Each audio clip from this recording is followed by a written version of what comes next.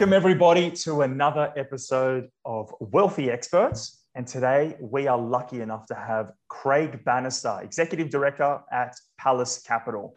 Now you might be wondering, what is Palace Capital? Who is Craig? And what are we talking about today? Well, we're very lucky to have Craig because he's well-traveled executive who has been around the globe investing in real estate, investing in financial markets, and Palace Capital today has well over $1 billion in funds under management. There is a hell of a lot to learn on this show. Craig, thank you for joining us. Thank you very much. Thanks for having me. So, before we kick it all off, I'd love to learn a little bit about Palace and what you've been doing. It's been around for 10, 15 years and you've built a substantial asset base. How has that kind of come about and what are you doing today? Yeah, well, Palace Capital actually started in 2016, and it was a bringing together of people that I've known for quite some time. Our chairman I've known for 25 years in different businesses, and we've worked together through financial services businesses in the 90s and through the noughties up in Singapore and throughout Asia. And then in 2016, I was still in Singapore, and I got a call to say, come back to Sydney, where we're starting a non-bank lending business. The market is hot to trot for other lenders coming into the space, and we think this could be a great opportunity. So I came back from Singapore, joined forces with our chairman Patrick Keenan, our other director Mark Spring, who I've known for 30 years as well. So the relationships in the business go very, very deep, and that's one of our strengths. And then with two other directors, Dan Gallen and Charles Mellick, we started the Palace Group, which consisted of two parts to that. It was on one side of the fence, you had a commercial real estate developer, which is developing luxury apartments, mostly in the eastern suburbs of Sydney and Melbourne, and also luxury office developments. And that was Fortis Development Group. And then on the other side, we had Palace Capital. And Palace Capital is a non-bank lender and an asset manager, really. So we manage the loans that we make to commercial real estate borrowers. And they're using that money for various usage, but mostly it's in the space of building apartments, mostly luxury apartments we've been lending to, and also office developments. And so from the early days of 2016, when we started, the growth of the non-bank lending sector has certainly blossomed into what it is today. And there's a lot of new entrants coming into this marketplace. And in a way, we're competing with the banks, but also taking up space where the banks have pulled back from the lending space. And I think that's one of the biggest changes that happened in around 2016. We had banking royal commissions coming in. The banks were really being told that they were a little bit loose. They were making mistakes along the way, and those banking royal commissions caused the banks to pull back, and so their lending to various commercial developments really was restricted. And in that space, that's where these non-bank lenders have stepped in. And so that's the space that we operated in. It's a very safe space that the banks used to be in, and they've just pulled back a little bit. So Craig, some people may think it's risky, like development feels scary to a lot of people, lending feels scary to a lot of people, but with your experience and the fact that you have, almost Fortis on your side, Fortis, for all of you that don't know Fortis, give them a quick Google, absolutely beautiful developments, top flight commercial stuff and residential apartments. It's really, really nice stuff. So that's enabled you to really move fast, understand the space with a great deal of intimacy and assess risk. And I really like your model because you are, the areas that you're going into are not going anywhere. There's only so much land in the eastern suburbs of Sydney, and you do stuff outside of Sydney as well, I've seen, but... Down in Melbourne, eastern suburbs of Melbourne mostly as well. So the two sort of prime luxury areas really in Australia, that's where we mostly lend to. So you're right, asset values don't seem to fall too much in those parts, or not as much as other more risky areas. I'll jump into that in a second. Yeah, I was going to say, and is this part of your strategy behind the business? And obviously, it's harder to enter those markets. The barriers to entry are incredibly difficult. Do you have intentions of staying in this space, or do you want to diversify and move away from that? And is that part of the investment philosophy? Yeah.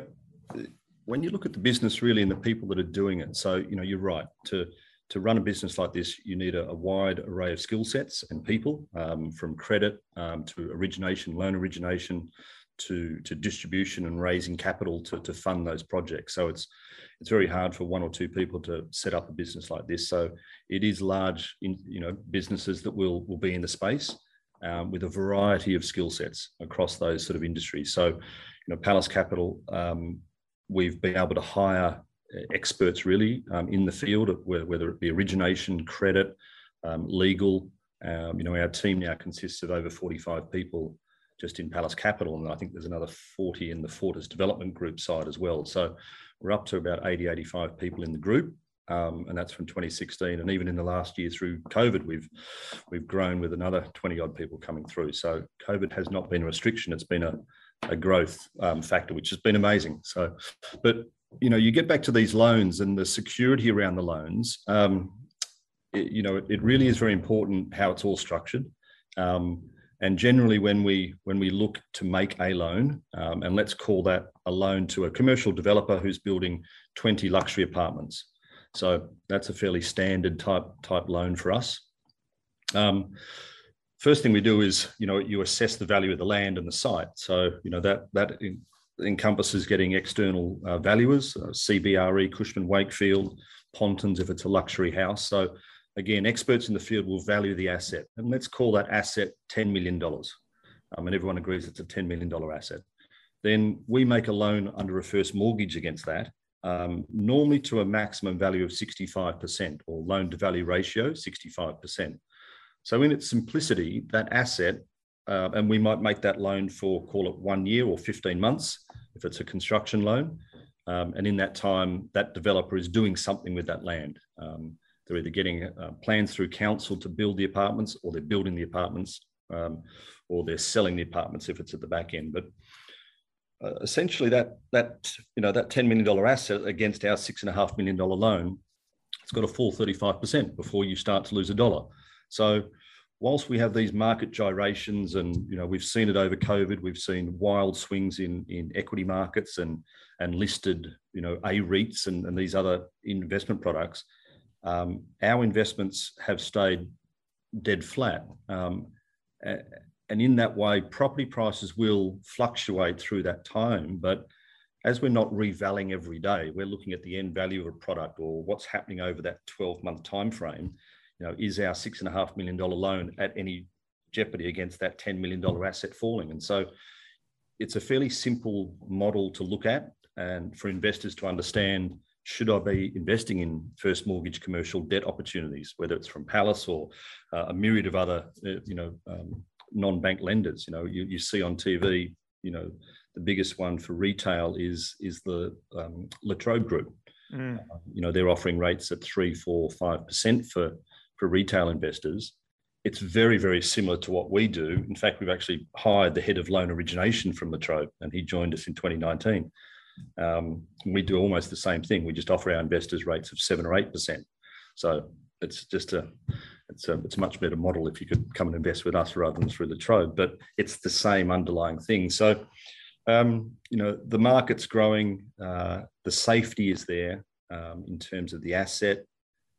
We don't lend to places like a holiday house in Palm Beach, which could fall 50% and did fall 50% in the GFC. But property prices in the eastern suburbs of Sydney, and certainly the eastern suburbs of Melbourne, where our concentration has been, we saw property falling 15% in 2018, and everyone was quite nervous and scared back then. It's not too long to think back, but seems ages ago, because we've had property just soaring in the last 12 months. But again, even during that downtime, we were monitoring these assets and looking at our buffer, which is a 35% buffer. So when property prices were coming off 12, 15%, which was the biggest falls that Sydney had seen for ages, we were still very comfortable with the underlying portfolio and assets that were there. So that buffer is really important. Maintaining a 65% level under a first mortgage is pretty much our maximum. We might edge up to 70% if it's on an existing asset with leases, but generally it's 65%. So So you can see the safeties there. You've then got corporate guarantees from the borrower that back that. And then the directors of the group will also put personal guarantees on that as well. So, that tripartite type security arrangement just further strengthens, the actual loan opportunity. And importantly, this, the interest, how do investors get this 7 or 8% per annum rate? Well, in a nutshell, if we're lending to that borrower at, call it 9 or 10%, we might be offering our investors a margin below that. And that margin below that might be 150 or 200 basis points. So our investors could be getting a 8% return. Yep. And as that investor prepays most of his interest for a year, we have that interest sitting in our bank account. We can pay our investors monthly or quarterly. So we're never chasing a borrower to say, you owe us this month or this quarter's interest. We have it already. And so that smooth line through COVID of being able to pay interest on time every time, that's how it happened. So Craig, it's a very interesting model, because on the outside, again, people would have thought it's risky, but now that you've taken me through the whole thing, it's abundantly clear that there's so many securities so many layers of security that are in place to protect your investors and the business. Yeah. May I ask you, what are you seeing in the market today that you think is especially relevant to yourself, to your investors, to the people you're lending money to, and just the people at large? Because if we read the news and we're paying attention, market's been running very hot, 20, almost 30% in some markets. And now we're starting to hear that interest rates may go up. There's going to be some changes to lending policy. Some people saying next year there may be a 5-6% growth, maybe a 10% price decline. Where do you sit on that fence? How do you sort of see the next 12 to 24 months? Yeah, well, I think prudently you've got to expect that that's going to happen. I think we've had this run, and it's not just Australia. It's looking wild, further afield into markets like the US, which are clearly leading in some inflation indicators now. Everyone's sort of second guessing, are these permanent? But we all feel it. We all know prices are going up. We all know inflation is here. I suppose the pendulum on the other side is that the government's got so much debt that they've tried to keep interest rates so low until growth really does kick in. So it's a balancing act for them to say, we need to keep rates low. We need to really stimulate the economy after COVID. Do we get that growth happening? Inflation will come, and then they'll act, and then rates will rise. Now, traditionally, when that happens, property markets will come off a bit. How much they come off will be anyone's guess, really. We've had economists thinking that we're going to have 20 or 30% price declines coming into COVID. That didn't happen. Same sort of thing now. We're getting economists saying 20% price falls could happen again. Without the real driver of unemployment going through the roof, which I don't see. I think the economy is growing. We're coming back into a lot of different work. Whether it be in cities or outside of cities, and all different types of work, non-work from office type locations. So people are being productive in different ways. So I don't see unemployment being a rising factor, which really causes some of the bigger property crashes.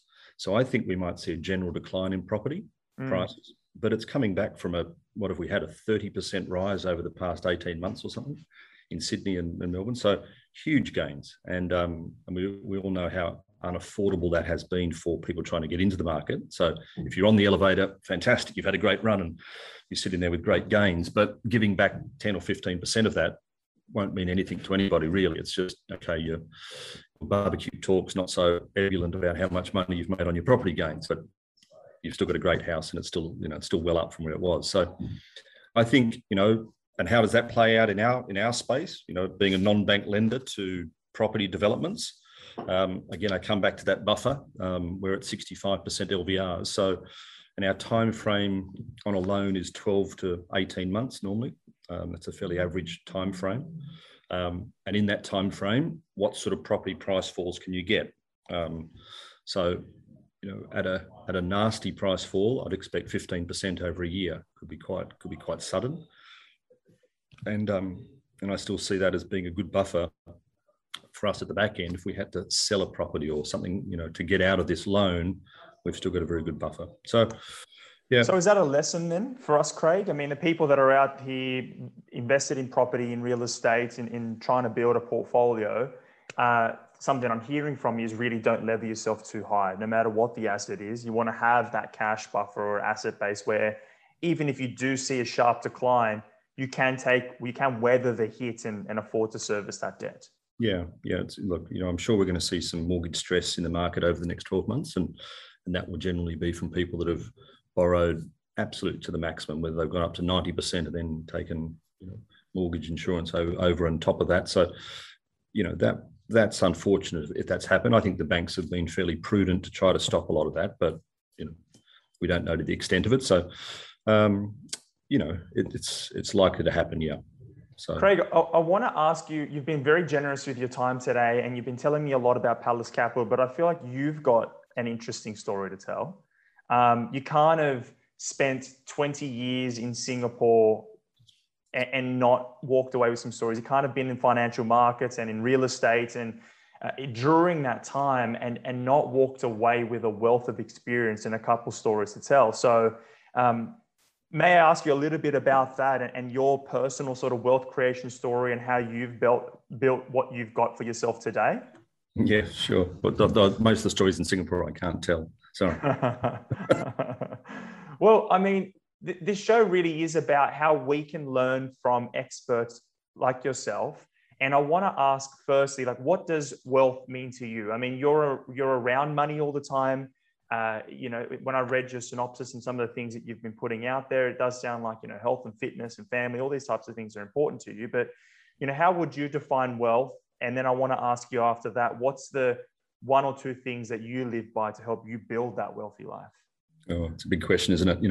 What does wealth mean to somebody? It's a tough one. For me, it's a way to gain. In a way, I know that creating a buffer or enough wealth can certainly give you some freedoms to get more happiness and create opportunities in life. So it's a slippery slope. Sometimes, I think in the past I've tried to roll the dice and go big on a few things, and generally they've blown up. That 1 in 10 thing, well, it might go once 1 in 10, but at 9 out of 10, it doesn't, right? So there's been a few of those along the way that I've put, money in and I've lost money. Generally, with hindsight of looking back over 20, 30 years now, some of the investments that are slower and steady, when you look back on things, you go, I wish I'd done a little bit more of that. In the petulant 20s and 30s, that's not what you're looking for. So depending on the age of the viewer, it's a lot harder in your younger days to think long term. But I had a gentleman that I met when I was about 27, 28, and he convinced me to put money into a long-term 10-year tax-free savings plan, and I did that, and I was earning some good money back then, and it built up this incredible pool for me as a young 30-year-old of over $300,000, and it was the stepping stone to get into a lot of things. Property back then, I did buy property, and it was. That was, it stuck with me that, well, there's one thing that I did, and, I kept on putting money into it, and 10 years later it was tax-free and there was this big pool. Then I went, that grew out of nothing sort of thing. So one advice there, the next advice now is, maybe have 10% of something in something that might go 10 times, but if you lose that 10%, there's no tears, and you walk away going, oh, well, it didn't cost me everything, but it also gave me a chance to make something that might be a little bit outlier and, got me to somewhere where I didn't think I could be. But that's the more risky strategy. But, and we even say it with some of our investors coming in here, we've got some equity investments that are 20, 22, 24% per annum, but it's in property development and you could lose it. So if you've got $100,000 or $1 million or $10 million and you're looking to invest it through Palace Capital, well, you're not putting it all in that, please, because that could go, but put 10% in it and it might do well. So it's a balance. That's really valuable advice that I think is especially relevant in today's market, where everybody can get caught up in social media, seeing cryptocurrency 10, 20 times, this stock, that stock. There's an urgency to get everything done today. Yeah. And, I haven't got as much experience as you, but as you've just said it, looking at that 10-year time horizon, 10 years flies by. Does. Absolutely does. Yeah. So doing that safe, secure investment, doing the savings plan, doing the more steady race will lay that foundation, but then allow yourself a little bit of space to play with that 10% of your portfolio, where it could be your moonshot, where it could be a 10 times, 20 times, but don't cry if don't begrudge it falling cry over. if Bitcoin crashes again, but my personal thing is you'll probably do quite well on the 10% of Bitcoin. So don't worry. It's but it'll go up and down, and how does the heart go when things fly up and down as well? So take it easy on yourself. Yeah. And there's what we'd like to do in this segment as well is I want to dip into some of your core learnings or philosophies or any books or literature or podcasts. Is there anything that you've read, listened to, seen recently that has resonated with you, or a bit of philosophy or someone that's had an impact on you in your time that you've been here? Yeah. There's an old movie, and I think it's a Kevin Costner movie called Field of Dreams. You build it, they will come. It's sort of the story of Palace Capital a little bit. In 2016, we started off with our own money and we put $10 million into it and started making commercial loans and documenting them and making sure that they were all set, and we were getting 12 or 15% on our investments back then. And we were thinking, well, where's the sort of stuff that's going to go wrong here? How do we? And we just tested it, really. We tested it with our own money. And then we got friends and family in there in the next year and got them 12 or 15%. They were like, this is fantastic. Thank you. And we kept on building that. And we got friends to come into the business and develop the business a little bit further that way. And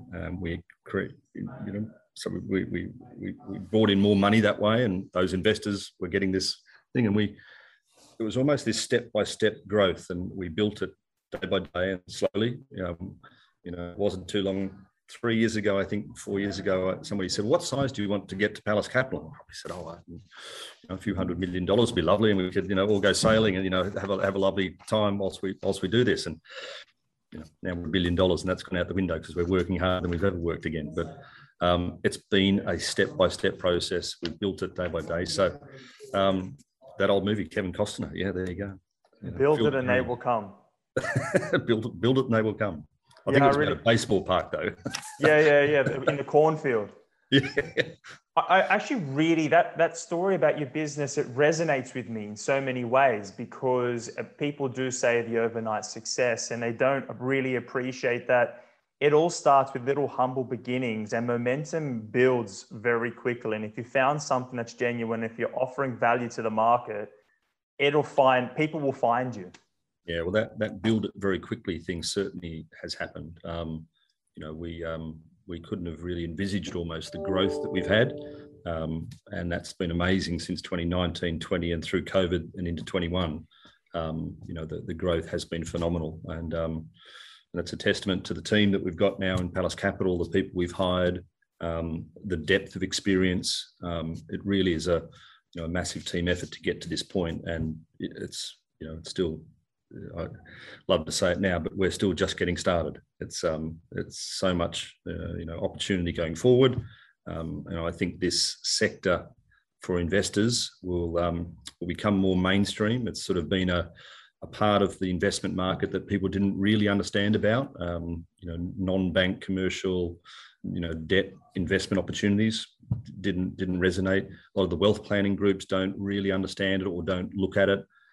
So it's gaining acceptance into a lot of the conduits for investors. How do they get 7 or 8% on their portfolio if they've got a wealth manager? And traditionally, that wealth manager might have been looking at Colonial First State products or some sort of other asset manager that hasn't got into this alternate asset space. but you'll hear more and more about it. You'll see more about it, and it's available. Whether it's a retail investor or a wholesale investor, there are avenues into this space, and the market's growing. There's one anecdotal story that I think the growth of this market compared to where the States are and Europe is, and that's we're at the other end. And I look at the funding that goes on in the States, so the US, it's the banking sector fund less than 30% of the commercial developments over there. So other funding sources are deeply entrenched in those markets. In Europe, the banks are about 50% and non-banks are the other 50%. In Australia, the banks are at 75%, 80%, and the non-banking industry is sort of 10, 15%. So I can see that that will normalize over time. We will become more like Europe and the States, where you've got diverse sources of capital coming in, not just our big four, the pillars of the banking sector here, but these other sources of capital will flow in. They come in behind Palace Capital as an investment manager, and we become bigger through offshore money, let's say, coming in from all sorts of different sources. And so we grow as a non-bank, and we stand side by side with these other banking pillars. So that's where opportunities will come through. You'll see it more in the market. Investors will be able to get access to it through traditional sources, like their wealth planning groups. They'll say, oh yeah, we've got non-bank debt product through Palace Capital, or the myriad of other through Wealthy. That's part Wealthy. Of the conversation, really. Through Wealthy, yeah. You'll have them all on your portal saying, right, okay, non-bank debt opportunities. Here you go. Click here. Yeah. Craig, right. it is an emerging market. It is a place that I've been paying very close attention to. It's one of the reasons why I want to have you on the show today. A lot of people don't understand it. It feels overly complicated. It's a tongue twister just to explain the industry sector. But I do think that there's an incredible amount of value to be had there for investors, because at a point you need to transition and walk away from doing, houses and apartments and everything else. And you do need to derive a steady income to start supplementing your daily job. And these are the types of vehicles that I'm really interested in. Yeah. I want to ask you two more questions. I know we're running out of time. It's about leaning on the network. So we have a bunch of people in our network that look to us for different reasons and also want to help. So what's one thing that you can offer to the network? How can you offer value to the network? Well, there's two ways. Palace Capital has two parts to it. For people, commercial developers that might be in your network that are looking for funding, you could approach Palace Capital, and our origination team would take that query about, you might be looking for $10 million to build a commercial office or residential apartment development. That side of the business, would be one way we could offer support. We would be competing with other non-bank lenders or bank lenders for that. And then the other side is the investor side. If people are looking for investment opportunities, then generally we've got first mortgage debt opportunities starting at around 7%. And we've got various diversified warehouse funds that are pooled mortgage funds with all first mortgage security. And we also have bespoke single asset investment opportunities as well, but they're all 7 and 8% in that first mortgage security range. So they're the two sides. So if you're looking to borrow money, potentially, yes, our origination team would look at that. And as investors looking for yield, then we have these opportunities. Thank you for that. And then lastly, how can we help you? What's something that you're working on? It could be anything. It could be my car broke. I know that you're into sailing. Is there something for your boat, or is it, are you looking to get some office furniture? Whatever. We've got a lot of people that are here. We're about to sail off down to Hobart on the 26th of December. So you can all sort of send a prayer for nice nor'easterly winds all the way down to Hobart, please. That'd be lovely. Thank you. All right, we'll do a rain dance collectively and we'll sing you some lovely winds. Good on you. Craig, Thank you very much for today. I really appreciate you jumping on the show. For all of you out there that have questions for Craig or myself, let us know. Like, subscribe, all that fun stuff. Have a lovely week, and we'll catch you all later. Good stuff. Thank you.